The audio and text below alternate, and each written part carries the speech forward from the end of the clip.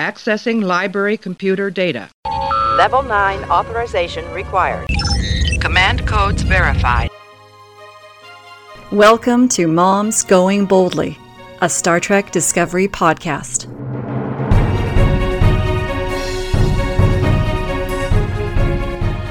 Moms Going Boldly is two moms who love Star Trek and who also happen to have children on the autism spectrum. We talk about the new Star Trek Discovery TV series, as well as any autism issues we see along the way. I am your host, Elizabeth, and with me is my co-host, Vicky. Hi, I'm Vicky. We are Moms Going Boldly.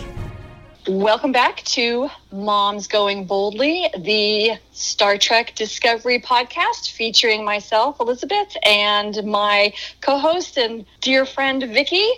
And we're back after a long and unexpected, unplanned hiatus that felt like it was 930 years.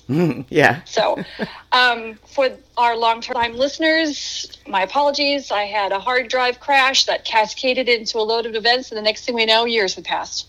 Life does that sometimes, and it's annoying. But we're back. We made it through the wormhole. Yep. And we're ready for season 3. Now, while we were on our unplanned, unexpected hiatus, it's like the unexpected party, right? The unexpected hiatus. You produced some really cool podcasts of your own. You started doing a really fun podcast from the science fiction television show Eureka. Yes. And that podcast is called Yeah, That Can't Be Good. And then when you finished that up, you started doing a podcast for the show The 13th Warehouse. Right. Both of which triggered me to sit down and watch those shows, and they're both a lot of fun. Oh, good. I'm glad. They are a lot of fun. I have to say I haven't watched Warehouse as much as Eureka. This is only our second time through, and if anybody listens to the podcast, you understand we remember nothing about the first time through.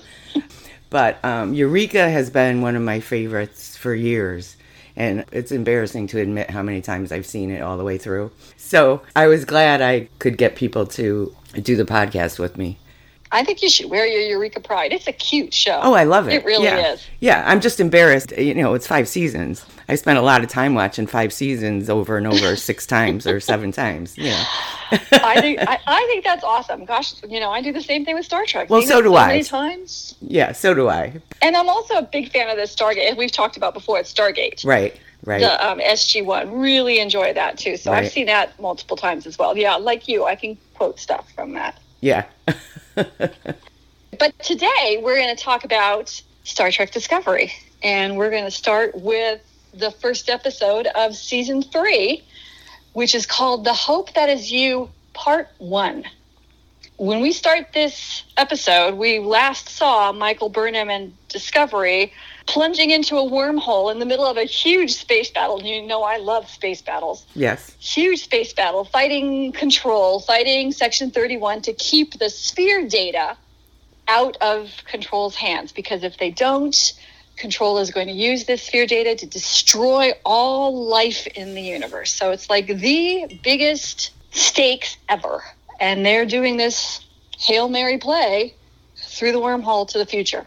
Right. So we start the episode, and we see Michael Burnham going through the wormhole. She comes through the wormhole in orbit of a planet that looks like Earth, but it's not Earth, and it's got all kinds of space debris. That's our view when the wormhole opens and Michael comes barreling through. And she's crashing into a ship that's trying to escape another ship, and that's all we know. Her flight suit is damaged. The ship is damaged. They both plunge to the surface of the planet. My favorite scene right there is the scene where you see a beautiful butterfly-like animal land on top of the dark ash and get eaten. Yeah, right.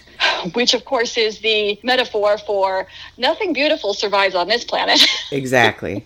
We got our hint right there that this is not going to be an easy place to land. Originally, when she first landed, I thought they didn't fix it. I thought that this was a barren planet, you know, the future that they were trying to fix. That was my first thought. Which is a really good thought. And I'm wondering if they did that on purpose to make us feel that it was a failure. It's possible, yeah, because that was absolutely my first thought. And I didn't pick up on that, but you're absolutely right. That would have been a nice twisty thing to add there to kind of make us wonder if they had actually succeeded. Right. Well, she plunges to the Earth, lands in a whole lot of what looks like volcanic soil, It looks like this was filmed in Iceland. I think it was. So it's very starkly beautiful. I didn't know that until like last week or something. Yeah. I don't know what I was watching or reading. I had no idea they filmed this in Iceland. But it's odd that you said that because I only learned that a couple of weeks ago.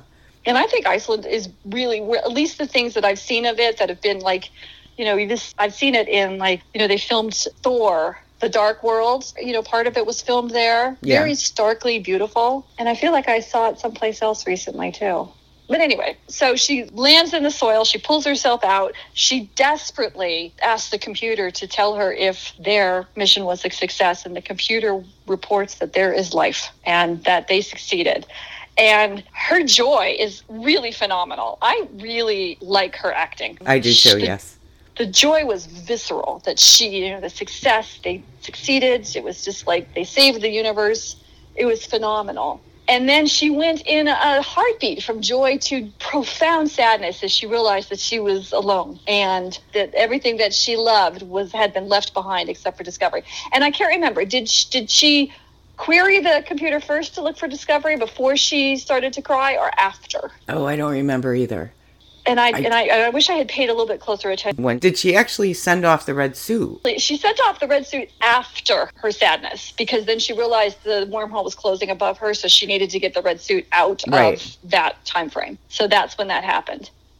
But anyway, I just was so impressed with the acting range from that incredible joy at their success at saving the world to the deep, profound sadness of leaving everything behind almost 1,000 years in the past. I was just so impressed when I watched that. Yeah, me too. No, she's great. So anyway, she pulls herself out of the dirt. She gets herself going. She's got her Starfleet emergency kit with her. And she goes and finds the ship she damaged that she saw had crashed. She followed the smoke. And she goes and finds this guy who is not happy to see her because he thought she did it on purpose. Yes. Then begins a really enjoyable relationship. It starts off antagonistically. She's trying to talk him into, helping her. He's just not having anything to do with it. He's very secretive. He's very resistant. And he is reflective of the same kind of thing we saw with the animal eating the butterfly. This is not a happy place. This is not a welcoming place. It's very protected. It's very defensive. And he was the embodiment of that. But she finally convinces him to help her. And he says, okay, well, if I'm going to help you, we need dilithium. And so they're going to go to the city that's on this planet, Requiem, which was, no symbology there, right? Right. As they're walking to Requiem, he tells her about the fall of the Federation, and he tells her about something called the Burn. Now, I'm going back to what I thought when I first watched this. As soon as they said something about the Burn, I immediately thought that whatever Burnham and Discovery did caused the Burn. Oh, interesting. No, I did not think that. That would have been a cool turn, that twist, to save the universe. They caused this catastrophe. That would be very bittersweet and a powerful plot twist. That's what I immediately thought. Interesting. Yeah, no, I didn't think that, but cool. So she's, of course, shocked by this.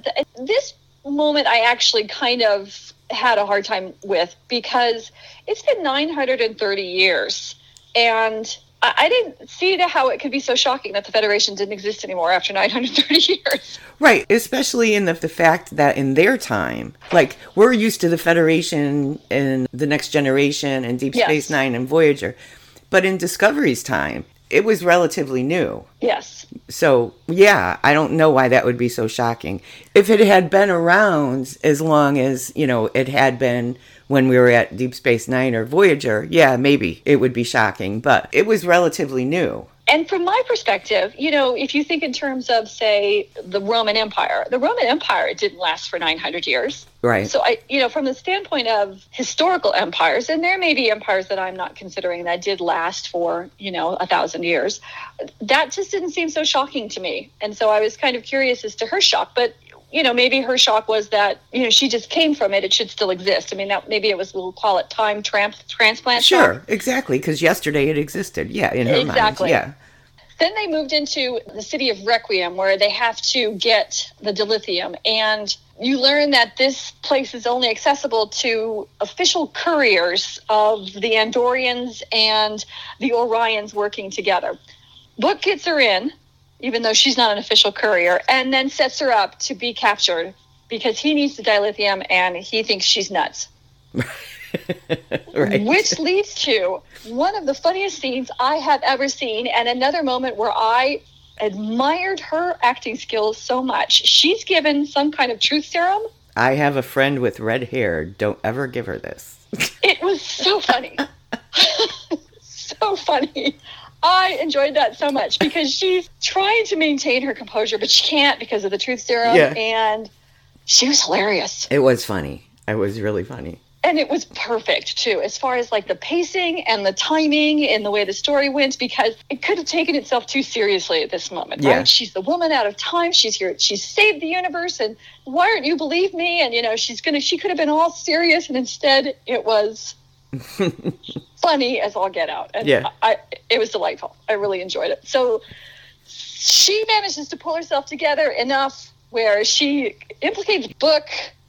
And they go to find Book, and then she and Book break out. They grab the dilithium. They escape, which, of course, means they make enemies, because that's important right at the beginning. You have to have an adventure and make enemies that are going to chase you through the rest of the series, right? Absolutely. And they escape using this portable transporter. And that series of scenes is also quite fun, because it needs 30 seconds to recharge. So they're escaping, and then the bad guys are tracking them, and then they have to run, and then they escape again, and the bad guys track them again. And finally, they get to a place where they're safe, and you get to see that Book is not the tough guy and we know this from the very beginning, because if he was such a tough guy, he probably wouldn't have let her tag along. Sure. So, and you can see the conflict in him, and now you get to see a little bit more underneath the tough exterior, and he's got some abilities that enable him to communicate with plants and animals, and he helps her heal herself. And then they get back to his ship, and they discover what he had been running from at the very beginning when he was being chased by another ship. He had kidnapped an endangered animal. Oh, and I just lost the name of the animal. What kind of species was it? Well, they named it Molly. And it was some kind of worm. Yes. Yes. But it was huge. Transworm. Transworm, exactly, Yeah. named Molly. And he was essentially rescuing this transworm from being eaten as a delicacy. Yes. The transworm's design reminded me of, do you remember the cave worms in Star Trek Voyager from the episode Basics, when the Kazon stranded the crew on that primal planet? Oh, yes. Okay. And they had these worms in the caves that had multiple legs. That's what Molly reminded me of a little bit. Those worms that ate people. So anyway, he actually is rescuing these transworms and taking them to sanctuary worlds where they can be kept safe. And now you learn that he too is a softie underneath his exterior. He is like Michael in that he's out to save something important, and he's willing to risk his life to do it. And he's like Michael in that he is something beautiful in this harsh environment, like that butterfly. Yes. We're going to pause right here for a quick break. We'll be right back. Hey, Doug Gramley here from Yeah, That Can't Be Good. Doug here from the 13th Warehouse. If you are a fan of Eureka, Please join Kim, Vicky, Skip, and myself over at Yeah, That Can't Be Good for an episode-by-episode podcast of all things Eureka at eurekarewatch.com. If you're a fan of Warehouse 13, please join Kim and Vicky over at the 13th Warehouse at the13thwarehouse.com. You can also listen on Apple Podcasts, Spotify, Podbean, or wherever you get your podcasts. Visit us on Twitter at Eureka Warehouse. And we're back. They earn each other's mutual respect here, and they take the transworm to the sanctuary world, and then he takes Michael to this station. We see the station at the very, very beginning of the episode. We see this man getting out of bed over and over again and going and sitting at a desk. Right. And we don't know who he is, and we don't know what he's all about until this very last scene of the episode where Book takes her to see this man. And he calls himself the Federation Liaison. Yes. His name is Sahil. And he's essentially one of the last bastions of the Federation still hanging on. And I couldn't help but think of like the last Roman centurion hanging on. Yeah. You know, like, anyway, so he's sitting in his outpost. And because he exists, the Roman Empire still exists. And because Sahil exists, the Federation still exists. So she shows up. She identifies herself as Commander Michael Burnham. this is what he's been waiting for his whole life, is for someone from Starfleet to appear. So he tells her that he has, he will help her find Discovery because he's going to monitor the communications net. And she gives him a commission, which he had said to her, I can't raise the Federation flag because I'm not a commissioned officer and only a commissioned officer can do it. Right. And it's a very moving scene. It was, yes. Where she says, I will raise the flag and I'm going to commission you as a communications chief to search for Discovery for me. And I actually got myself a little all choked up. Yeah. So watching it. So anyway, and that was essentially the episode. And I enjoyed it. I thought it was a good episode. What did you think? I enjoyed it. I did. But again, I'm trying to think of what I thought the first time around. When I first watched it back in 2020, I remember being, number one, annoyed and impatient about the fact that they were separated. Oh, okay. After the first episode, I was like, oh no, we're going to keep going back and forth. Because after years of watching The Walking Dead, this is what they always did. Something huge would happen, and then there would be no follow-up on the huge thing.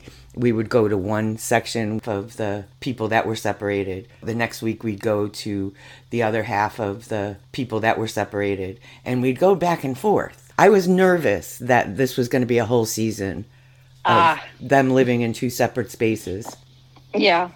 Before they got together. I mean, I imagined eventually she would find them or they would find her, but I was really... Sort of a mid-season climax. Yeah, I was really like, oh no, we're not going to do this. Yes, okay. And, I didn't have that fear, but I would have agreed with you 100% if that had been the case. I would have been irritated as well. So I'm glad I didn't know about that trickiness. Oh, that's all I could think of. And I was like, no. I mean, I liked the episode as it stood, but I think I was distracted by the concern that we were just going to go back and forth between Michael and the ship for who knows how long. Yeah, I agree with that. Other thoughts? I liked it. I liked all the callbacks to all the recognizable things. The Orions, the Andorians. Yeah. And actually, I didn't even notice the first time I watched it. There was a Morn species. I don't know what. Yes. Yeah, I saw that too. And I even said, Morn. What is his species? I don't know if we've ever been told, have we? No, I think you're probably right. We haven't been told. In that episode, Who Mourns for Morn in Deep Space Nine, they made it sound like he was a member of a particular species. Remember, he was the Crown Prince whatever. But then I don't know if that was just a story or whether he was a member of that species. And I can't remember what planet he was from. Yeah, I don't know. Or they claimed he was from. You're lucky I remember Morn's name because I'm terrible. I'm terrible at names and species. Lessepian? Maybe he was Lessepian? I don't know. Yeah, I don't know. I'm not sure I ever heard it. The Latinum was from the Lessepian Mother's Day heist, if memory serves. Oh, okay. Or maybe that was just happened to be where the Latinum was, and they were from different planets. Yeah. So I really appreciated from this that they planted some seeds of the mysteries that were going to need to be resolved in this episode. Like, why is there no dilithium? And what is the burn? Right. And, and then what in detail actually happened as far as how the Federation fell apart, etc. I mean, we got a little bit of breadcrumbs, but not enough that we weren't interested in learning more. Oh, sure. And of course, the mystery of where Discovery is. Yeah, sure. But, the burn, that's not being explained because nobody seems to know what it was or what caused it. So, yeah, I thought as far as this first episode going into this third season, I was going to say the first season. No, the third season, first episode going into third season, I found it very satisfying. And, I feel like they're getting their writing together really well. We're familiar with our characters now. We understand them. Yes. And so we're invested in them, which is really tough. And, as I'm watching lots of new series coming out, I'm realizing over and over again, it's very hard as a writer, and I think for the writers, to really get us invested in the characters, because that's what helps carry the story forward. Because if you're not invested in your characters, it doesn't matter. And I think that's one of the reasons why consistently we see the first, maybe second season of all the previous Star Treks kind of struggle a little bit because we're still working on getting those characters to gel. Right. And then once you get into the third season and forward, you really start to see a lot of great stories because those characters are really well framed. And as the audience, we're really invested in them and we're willing to follow them. Yes. 930 years into the future. So the next episode is called Far From Home. So we will talk about that in our next podcast. Any closing comments on The Hope That Is You Part 1, which, by the way, notice how the next episode is not Part 2. Exactly, yes. I did notice that when I first watched it. Yeah. But there's another one of those, I don't want to give away spoilers for people who might not have seen this series yet, but there's another episode. Well, The Hope That Is You Part 2 does take place in this season. Right. It's just not the next episode. But is there, and I'll cut this out if I'm in the wrong series, is there Part 3 of something that we haven't seen? Yes. Okay. There is. All right. Yeah, I've got the episode list right in front of me, and you're right, and we won't go any further, so we won't have any spoilers, so that before people have an opportunity to watch this, even though it's been out for a year. But, that's the glory of streaming. Right. You can watch it whenever. From doing the Eureka podcast, I've seen so many people comment on how, because of the pandemic, mostly. Yes. But, oh my God, I just found this series. I've never seen it. That's the same thing that happened to us. We've never seen it. I started watching it because of your podcast. Yeah, so there still could be people who haven't seen this. And they might be watching it now in order to prepare for season 4. Right. Which, do we have a release date for season 4 yet? I keep looking, but not that I've seen. Yeah, I haven't seen it either. And then we've just got a plethora of Star Trek that's out there now. Have you seen Lower Decks? I've seen it. I mean, I have it on. It's not something I feel like I have to really pay attention to follow the plot, so... Yeah, it's cute. Yes, it is. It's something to watch when I don't feel like I have to think about things. And then what about Star Trek Prodigy? Have you heard about that? I've heard about it. It's not out yet, right? No, it's coming. Okay. Yeah, I've heard about it. I know Kate Mulgrew and Robert Beltran. Cool. But otherwise, I don't know what it's about. I didn't really look into it all that much. I have not looked into it that much either. And then we have the Captain Pike series. Right, which they're claiming is going to be episodic and not serialized. Which, there's something to be said about episodic. Yes. They can be a lot of fun. What I call the ship in the bottle stories. They just begin and end in the same place, which is good. So we got a lot of great Star Trek to look forward to, and I'm excited. And then, of course, we haven't really talked about Picard. We talked about it a little bit when you guested on my podcast. Yeah. And I told you then, I did end up liking it, but I struggled through at least 4 episodes. Yeah. Before I even cared about what was going on, because it didn't seem like much of anything was happening. Yeah, I don't know which episode I stopped at, but I stopped, and I was just like, that's not doing it for me. And there were so many people that I loved that I wanted to see how they were going and see how this was going, but it was just couldn't do it. It was not connecting with me. Yeah, it was a struggle at the beginning. It really was. It seemed like I watched the first episode for months, and I just couldn't get through it. So I bet you it took me a good year to actually get through the first 4 episodes to finish. Really? Yeah. But once I did like it. I mean, I wasn't expecting it to be like TNG. So I really didn't have any expectations about what it was going to be about. I didn't have any expectations either. I didn't expect it to be like TNG either. But what it was just not meeting my needs. Right. And that's fine. And I think we'll just leave it at that. Right. And that's fine. Everybody doesn't have to like every single Star Trek. Exactly. Right. And it's all good. Yeah. All right. Well, that, I think, wraps up this episode of Moms Going Boldly. And so we will be looking at Far From Home in the next episode and talking about that. And very excited to be jumping back into Discovery and talking about Season 3. Okay. Right. So, we'll see you next week. Bye. You can continue exploring the universe with Moms Going Boldly by following us on Facebook at facebook.com/momsgoingboldly and on Twitter at Moms Going Boldly. The music used on Moms Going Boldly is Without Limits by Ross Bugden Music. On Twitter at Ross Bugden, licensed under a Creative Commons Attribution License, creativecommons.org.